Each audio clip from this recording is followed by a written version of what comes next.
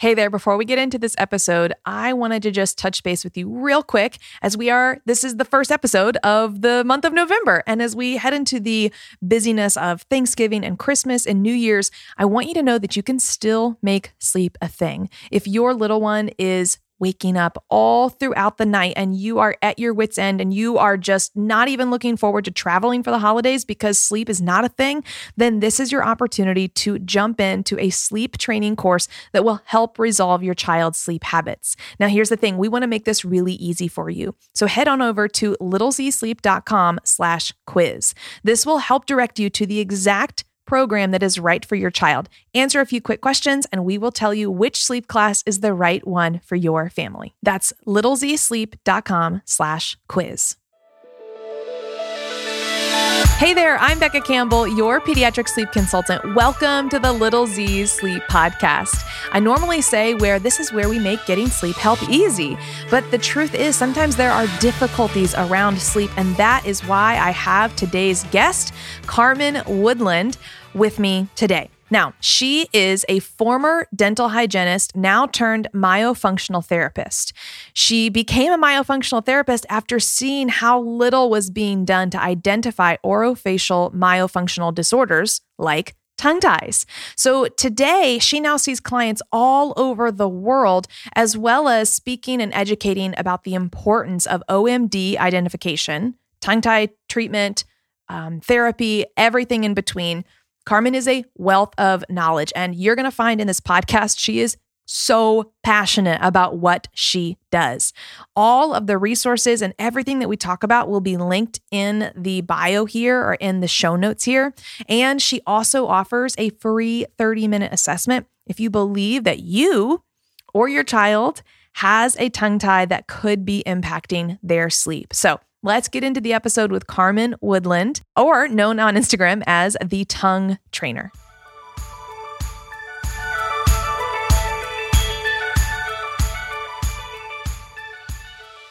Okay, you guys, I am really honored to have a topic that we're going to talk about today that I am not at all an expert on, but that I know of an expert to bring to you today. Carmen Woodland, welcome to the podcast. So happy you're here. Thank you. I am super, super stoked to be here today. This is okay. When I say tongue tie, I feel like we gotta do that like name association game, because it's like when I say tongue tie, most people say, "What? Yeah, what's that? That is there such a thing? What is that?" Yeah, it's like a question mark, or they're like, "Oh, nursing. Yeah, no, we didn't have that. We didn't have a problem with it because we nursed fine," which, as you and I will get into, that's not necessarily a key indicator, but I think it's too relegated to like the newborn phase. Yeah. So we're going to get into it all, y'all. So don't you worry. They're going to talk about everything today. But first, can you introduce yourself? Tell us a little bit about who you are. How did you get to become where you are today? And share all of that with us. Awesome. So by trade or by education, I'm a dental hygienist. And I did that boring, mind-numbing job for 15 years. But really, so as a hygienist, we're not really trained in myofunctional stuff. But immediately out of hygiene school, I learned about myofunctional therapy. And, I did a conference, did all of that stuff. And it was like, okay, so I knew that there was some concerns. But for me as a hygienist, it was more based on the gum tissue, that kind of stuff. So it was kind of in the back of my mind. I talked about it for years and years with patients, unintelligently, I should say, because I knew enough to be dangerous. But then what really happened is a couple things were happening in my private life. I was bored in hygiene. I was just feeling like, this is not what I'm after. I was working on a master's degree in business. I was doing dental consulting, all of this stuff. And then I thought, I need to, understand more about myofunctional therapy so I can help my clients, because I knew that I just wasn't doing what I could as a hygienist, and I was bored and I wanted to be fulfilled also. And so my granddaughter, who is now 13, but at the time she was 7, that child had been a mystery, had checked off all the boxes, going all the specialist. She was the only 7-year-old I knew that carried around her own nebulizer. She called it her peace pipe, so that she could breathe, So she had gone back and forth. She had nursing issues. She had delayed speech, and she had developed her own way of speaking. So rather than saying, "Hey, Nanny, I'm hungry, I need a snack or a cookie," she would say, "Num num num num num num."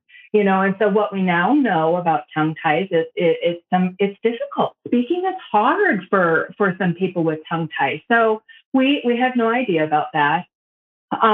She had been in 3 years of failed speech therapy, and the speech therapist blamed it, really on effort and all of the things other than the low-hanging fruit, that there was a physical issue.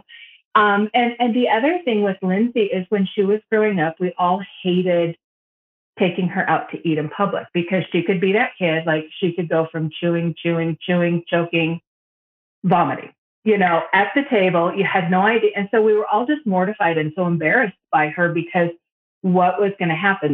We never knew what was going to happen. So at the same time, when I just had decided, okay, I've got this background knowledge of myofunctional therapy, I clearly need to get some more education. I'm going to dive into that. And then, just kind of try and pivot out of hygiene. So in the back of my mind, I was also thinking about Lindsay. So when I did my myofunctional therapy training, of course, I go into everything as an overachiever. So I was like way ahead in my course. I was doing all the things already. I was having conversations. I was looking in people's mouths. I was doing all those things, but Lindsay kept coming back to me. And finally one day I went, she has a tongue tie. All of these things add up together. So of course I did her assessment, and sure enough, she had a very significant tongue tie. She had a lot of great compensation, so she could do pretty well. So that was the thing that really, I always say it hits close to home for me because she had been passed around and she had been told by the speech therapist that it was her fault. And the doctors had said, "Oh, she's normal," even though when she had to nurse with a nipple shield, all of these things. So that kind of really put the fire under me to start my business. But then I was still hanging out in dental hygiene. And what kind of was the final straw that broke the camel's back is I had a little boy who was 9. He was in the chair. Of course, I was the first hygienist that he had seen in this practice. It was a big practice, lots of hygienists. But he had been coming every year or twice a year, every year since he was like 6 months old. Coming. And so when he came into my chair and I looked and he opened his mouth and I was like, oh my goodness.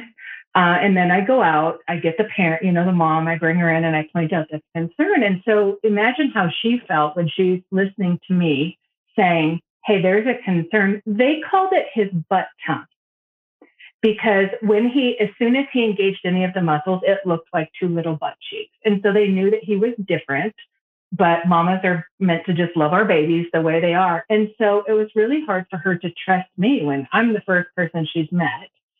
She's been coming for, 9 years. So he'd had 16, 17 visits, and the dentist had never said anything. And so that's when I said, I got to get out of hygiene because they don't care. Most dentists, they don't. They're worried about diagnosing the next crown. And it just wasn't something that they were diving into. So while I'm not saying all dentists are that way, 9 out of 10 aren't looking. So here I am. I see clients all over the world. Everybody almost that comes to me has a tongue tie because I feel like I'm the end of the desperation road for a lot of people. So how's that? That was quite an... That is a fantastic intro. And you said something I can't remember. And in the introduction of this podcast, I'm just going to let everybody know all the technical issues we had and that I've had, but I can't remember if it was on one of our first tries or what, but you said something about the unicorn, right? And I joke, this is my joke. I'm dead serious. I say that everybody thinks that their kid is a unicorn and they just can't do it. They're a unicorn. But I will put an asterisk here. So let me just say the story that brought you to my attention. one of my former clients, Jessica, she has a sweet little girl named Everly who was the unicorn in Little Z Sleep. Like to this day, minus a few weeks ago, I did not know like what the heck was going on. And we had checked off every box. Everything was good. Everything was fine. Everything was awesome. But she kept having wakings in the night, and she kept having, and they weren't bad wakings. She just was awake in the nighttime, and she kept waking up early. And it was like, what is going on? And Jessica told me, she was like, well, I'm a bad sleeper. So I just kind of assumed like, well, it's just, sorry, kid, you got my bad genes, right? Well, then flash forward to just a couple of weeks ago. So this was back in 2018. And then a few weeks ago, Jessica messaged me and was like, Becca, you're never going to believe it. Everly and I were just diagnosed with tongue ties. You've got to go check out Carmen, the tongue trainer. And I was like, what? And it was almost like I know she felt more relief than me, but it was like, oh, thank you. Like there's an answer, right? There's an answer. So you are able to provide that relief and answer. So let's kind of go back. When people come to see you as the person who diagnoses their tongue tie, how do you explain this to them though? Like what even is a tongue tie as you're explaining all of this to them? So that's a great question. So some people know what it is. Some people have an idea, but the easy explanation about a tongue tie is, we all have this tissue under our tongue that's called the lingual frenum. So we all have it, but some have it in the wrong place. It's too thick, it's too short, it's too tight. It's any combination of this stuff. So we look at where it inserts on the tongue. We look at where it inserts on the floor of the mouth. We look at how it looks itself. But what's tricky about the tongue tie is it's not identified by appearance, and you said diagnose, I say identify, because there's always this whole who identifies and who does what. And, so at the end of the day, I'm working to identify it and point it out to my clients and help educate them so that we can get them going in the right direction. But it's just basically that lingual frenum it's not right. It's too thick. It just prevents oral function. And that's the biggest thing is it's preventing proper tongue posture, proper mouth posture, proper breathing, oftentimes proper craniofacial development, and speaking and swallowing and all of those check boxes that you were talking about with Jess and Everly. Yeah. Okay. So before I get into my next question, can you story up like what happened to your granddaughter? So we ended up, once we identified the tie, then we had to start pre-procedure therapy. So I start therapy a couple months before with my client. You don't just go tearing into a tongue tie. That's one of the other problems is you can go to any doctor in your town, any dentist, oral surgeon, ENT, periodontist, and they all know how to do it. Most of them shouldn't be because they're not knowledgeable in the identification of it. A lot of them think it's one thing, and I'm sure we'll talk about that when it's much more involved than just sticking your tongue out. So when we identified hers, then we started the therapy. So we did that, and then she had the release done, which a frenectomy. I'm sure we'll talk about that. And then so that releases that restriction. So it's like if you had saran wrap wrapped around your hand, and you're just like penguin arms or whatever, then you've got movement. Now, what do you do with it? If you do nothing with it, it just reattaches right back to the floor of the mouth because the mouth is so vascular and it heals so quickly. And so then we rehabilitated after the fact. So we had to prepare for the release. We had to heal properly from the release. And then we had to rehabilitate after it. So there's definitely some steps. But now, post-procedure, post-therapy, all of that stuff, guess who doesn't carry a nebulizer? She was carrying the nebulizer because she had a mouth breathing problem. She had a mouth breathing problem because she had a poor resting posture, a low postured tongue. She wasn't nasal breathing, which creates chronic congestion, which makes it hard to nasal breathe. So vicious circle. So that's why she had to carry around her nebulizer. She doesn't choke. She doesn't, she's learned all of those things. And guess what? She was able to then successfully move through speech. So the big that was the happiest thing, because her biggest thing, she could have cared less about the tongue tie stuff. What really bothered her is that she couldn't say R. So rather, she couldn't say purple minion. She would say poo-poo minion. And R is a really common difficulty for people with a tongue tie. So she's doing great now. That's awesome. Well, I was like, okay, I got to remember to ask you that before we get into it. Cause it's that full circle moment. It's like, what? It's amazing. So once we've talked about that, we understand okay, you said that's the premise of the tongue tie. Okay. But what's wrong with the tongue tie? What does it, you've already said some of the things, but specifically with sleep, how does a tongue tie impact our ability to sleep? Well, I think there's probably a lot of pieces of this answer. The biggest thing is, two just jump to my head. So craniofacial development, that's the biggest thing. So airway is king. We all need air. We all need to have an airway that looks like a smoothie straw instead of a coffee stir. So when the tongue is tied down, it affects the craniofacial development in that it's not in the roof of the mouth, helping spread the maxilla out. So when it's up there and it spreads the maxilla out, it helps bring the ceiling of the palate down. So the maxilla grows strong and forward. Okay. The mandible follows it. So the mandible is the jaw. So follows it like a lid on the box. When it does that, when it grows sufficiently forward, it brings the tonsillar tissue, it brings the airway with it, it brings the tongue with it. So it makes more volume back there. So, you don't want to have a 6-foot tiger in a 3-foot cage. There's a great book by that name. So I suppose I should say that if I'm using his phrase, Dr. Felix Liao. But that's a great explanation. So when we're thinking about a tongue tie, it's tied down. So as soon as somebody starts to go to sleep and their mouth has no muscle tone, they don't have the strength, perhaps they have a really short mandible, a really short lever, they start to go to sleep and their mouth just forces open. Where do you think that tongue goes? So it's like trying to go to sleep with a wad of Big League Chew in the mouth. It is the obstruction. So there's that's how the tongue tie it affects the development of the face, and also it is the physical, just laying in the throat.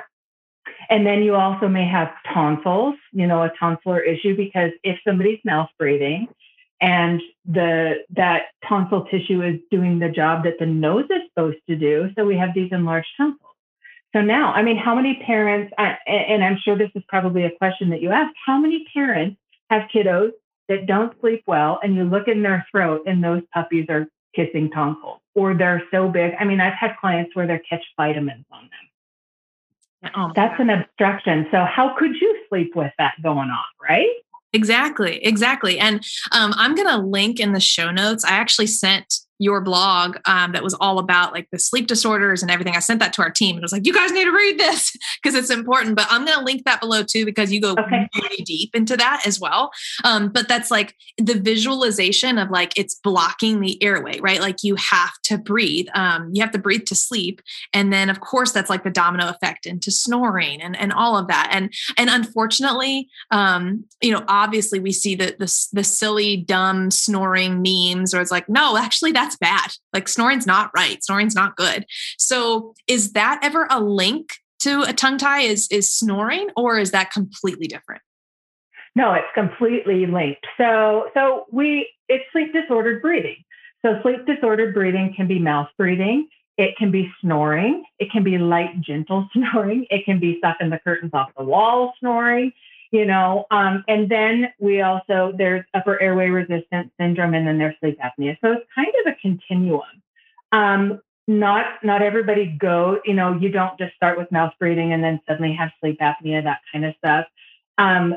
It's highly unhealthy, and it's not just annoying. It's not just cute. And that's what's hard for some parents, is because they say, oh, look at Johnny. He snores like a bulldog.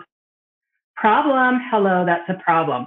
And that's what's hard as parents, because like I said earlier, we just want to love our kids' quirks and all. But what's hard for parents is they don't know where that quirk, that it's not a quirk, that it really is a health concern. Absolutely. Okay. So we've kind of gone through some of the things that a parent may be like, oh yeah, I've seen that. Oh yeah, that sounds like my kid, or that sounds like me. What's the next step after they kind of hear and are exposed to some of this knowledge? What's their next step? Well, it depends on their age, really.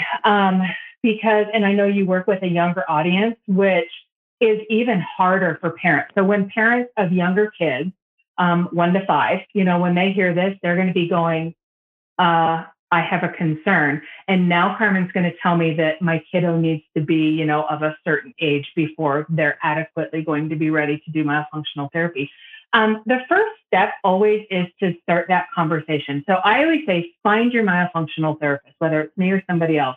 Find somebody that's knowledgeable, that's a great personality match, because we can't work together if our personalities just don't match. But we have to identify the tie. And it is so often misidentified. Doctors say, hey, stick out your tongue. It's not about how it looks, it's about the function. So when somebody starts having a conversation with me, and this generally starts, they book a free 30-minute assessment with me just to answer questions. Does it seem like I have the type of symptoms that would be a tongue tie? Because it's about the impairment and the symptoms and the function. So we start that conversation there, and then we have to identify it. And that's really the trickier part, because yes, there's low-hanging fruit. Yes, people can send me pictures and say, hey, is this a tongue tie? Yeah, some of it is, but a lot of it, most of my work is more, it's hard. It's not that easy to find, or we have to look at all of the big pictures, the myofunctional impairment, all of the symptoms, and what's the functional impairment say. When I have them work on elevation and retraction and protrusion and lateralization and all of these things that I'm studying to see how those muscles work, that has to be done by looking, by looking at it. And that means more than saying, hey, does it bother you to lick an ice cream cone? Because tongue ties are not identified by a speech impediment, or that somebody can't lick an ice cream cone because they can't extend their tongue, because that's really closed-minded. And there's nothing really in the, what do we identify where we just say, oh, you've got a speech impediment, it must be a tongue tie. Right. Yeah. Right. Yeah, absolutely. There's always there's more to the story than just one quick thing. Totally. Absolutely. So does that answer your question? Yeah. How we figure it out? Yeah. Yeah. So the essence is go find a myofunctional therapist. Also look in the links below to get in touch with Carmen. And because you work virtually, right? With anybody. Yep. Around the world. I currently have clients in every time zone around the world. So it's super exciting. Yeah. That's awesome. That is awesome. So let me ask you this. This was not on our outline, but what your passion for this is very obvious. What is it that drives you, that just gets you so excited to do what you do? Oh my goodness. When I left hygiene, one of the biggest things as I was doing my pivot is I had to really sit back and look what I hated about hygiene and what I loved about hygiene. And what I loved about hygiene was helping my clients. I loved it when I could educate them and they would listen and I helped them. It didn't happen a lot in hygiene because people don't really want to floss or whatever, they just want to do them. So when I realized, okay, I love to help. So where I have really found my passion shows, and it grows every year. I mean, when I get opportunities like this for podcasts and doctors requesting Instagram lives, all of this stuff, because I get to be a voice for people who don't have a voice. So kids don't have a voice. I see some of the worst. I recently had a kid in London where that dentist said, this is the worst tongue tie I've ever seen in my life, ever. Why did he get denied? Why? And it's so frustrating. So I love that I get to educate parents, while that can be very overwhelming to them sometimes, because they're like, hey, I thought I knew everything about parenting, and now you're telling me this. But it's not a trending thing. It's not a fad thing. Pediatricians don't understand and recognize it. I hope that paradigm changes.